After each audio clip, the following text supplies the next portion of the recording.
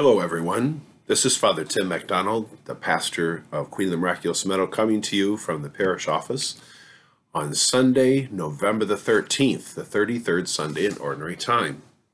We had some technical difficulties with our live stream today, and I understand that it cut out just before the homily.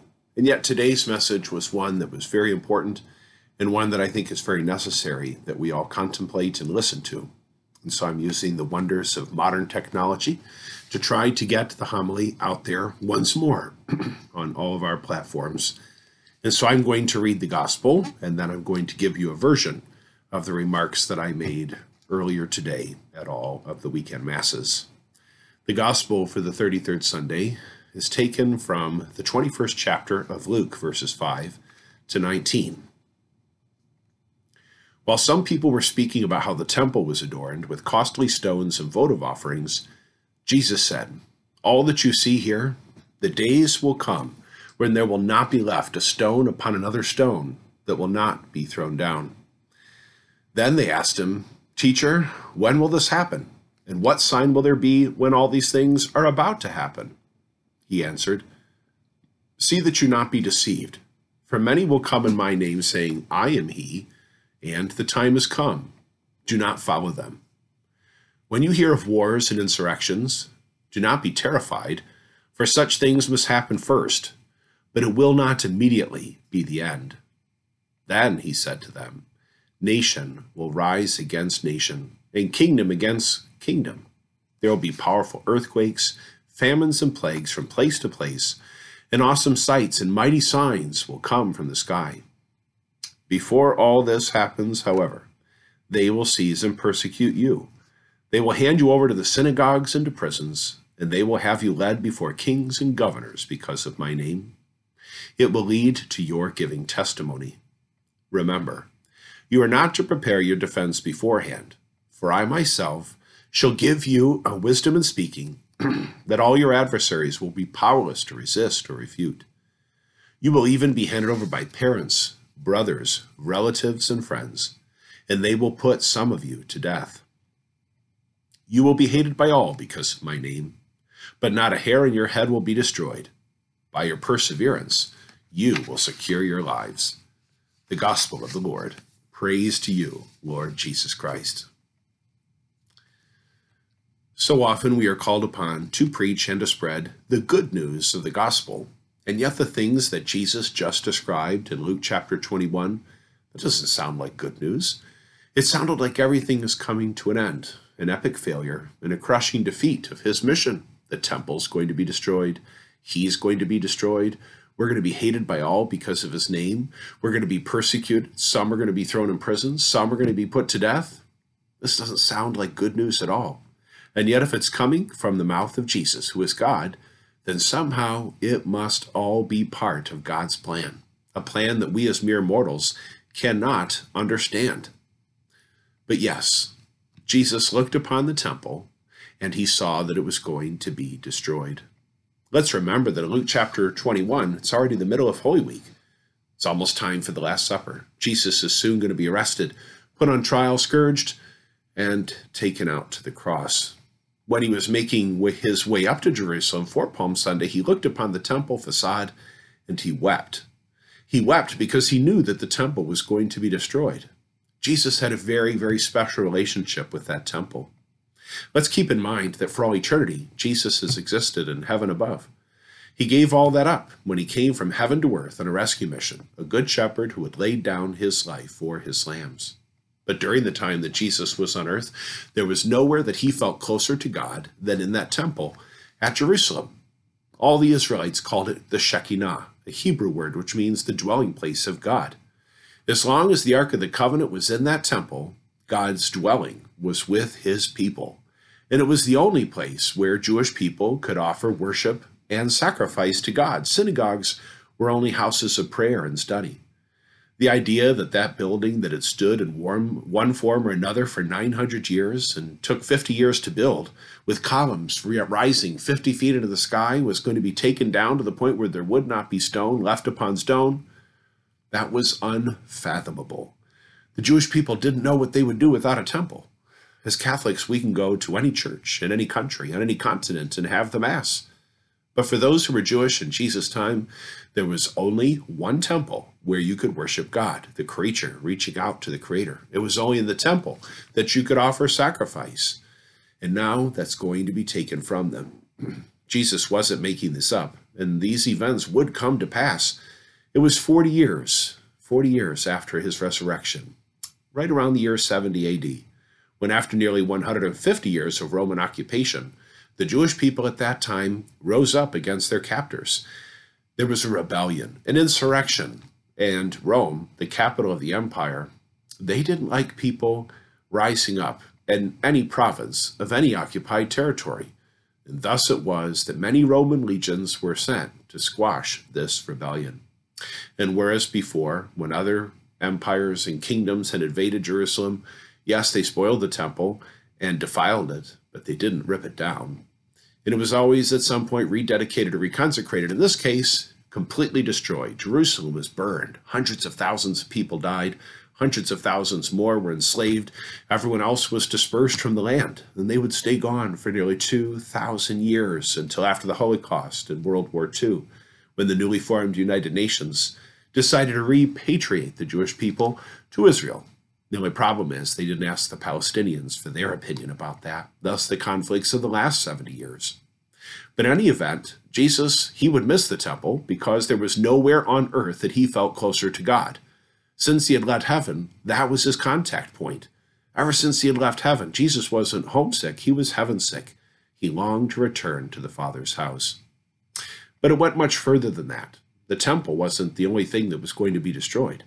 Jesus was about to die. He said those who followed him were also subject to persecution, hatred, trial, prison. Some of you, he said, will be put to death. Once again, how is that the good news? How can that be part of God's plan? Well, as far as the temple, it could be destroyed, and Jesus could be destroyed. The temple would never be rebuilt, but Jesus would be risen on the third day. And then they wouldn't need a temple because they would be able to worship God in the flesh just as we do in the Mass every time we see bread and wine become Jesus' body and blood.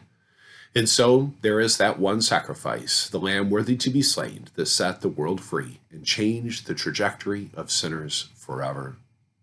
But so many people listened to what Jesus was saying, and they said, how can this be God's plan? I don't understand. Why should I have to suffer? Jesus, why should you have to suffer?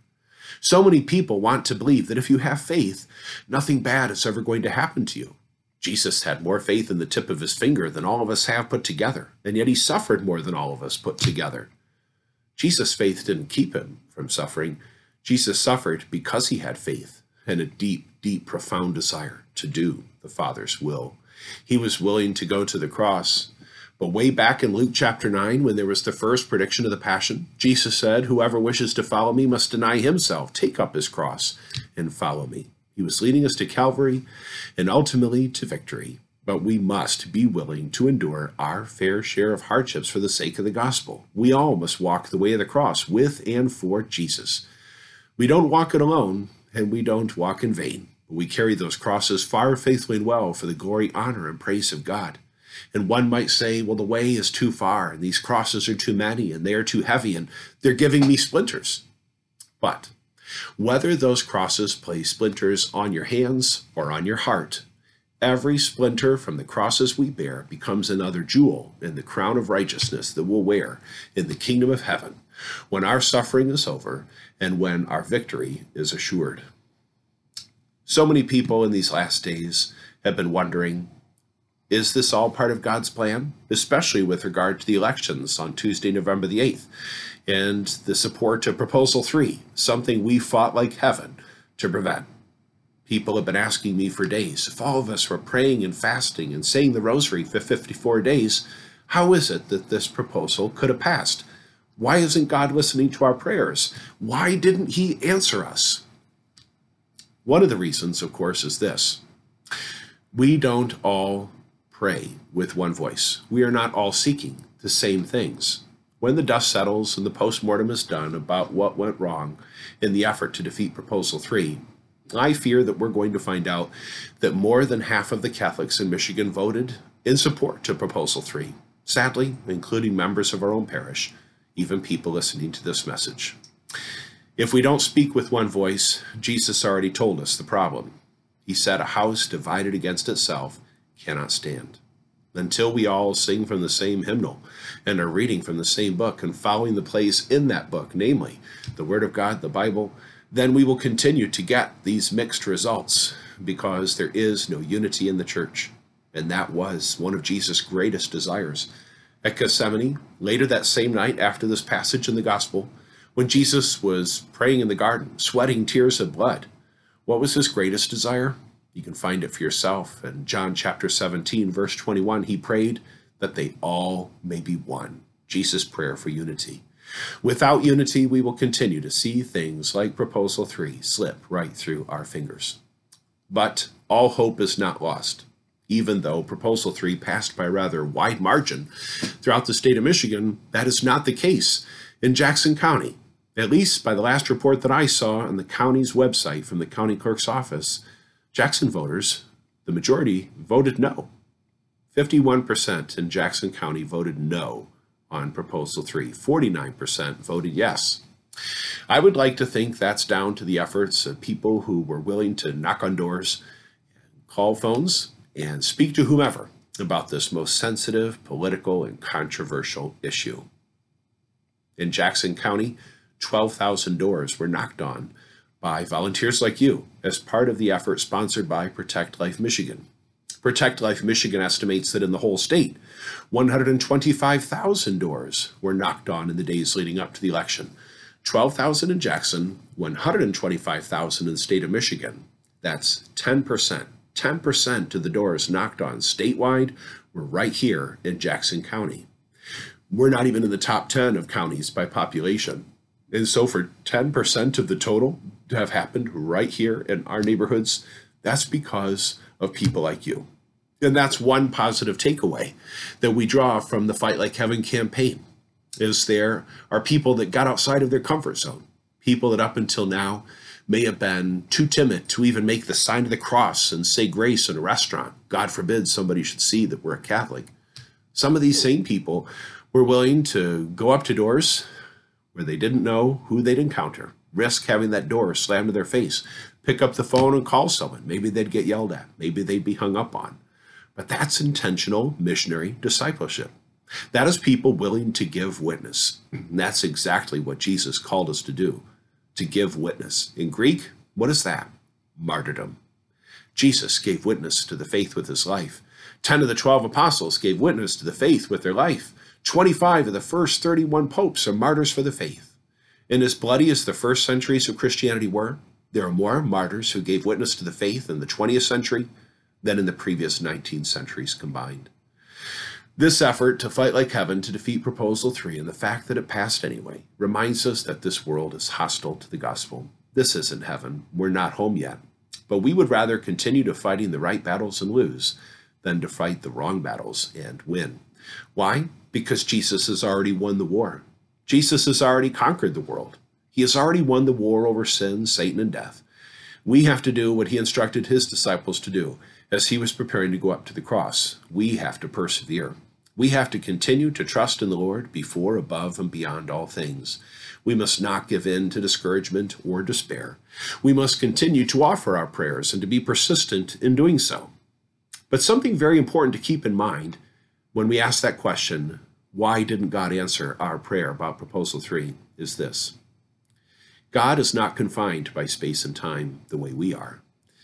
God is everything. God is everywhere. He breathes stars out of his mouth, according to the book of Psalms. Everything comes from him. Everything belongs to him, including space and time. But when it comes to our timetable, when we pray about something, our first Pope, St. Peter, had something instructive to offer. In the letters he wrote in the New Testament before his martyrdom, in chapter 3 of his second letter, verse 8, he said, "For God, 1,000 years is like a day, and a day is like 1,000 years." If it took us 49 years to overturn Roe versus Wade, then the Fight Like Heaven campaign against abortion without limit or restriction in Michigan is in its infancy. It has only just begun, and we will continue to fight. Just days ago, we honored our veterans on Veterans Day.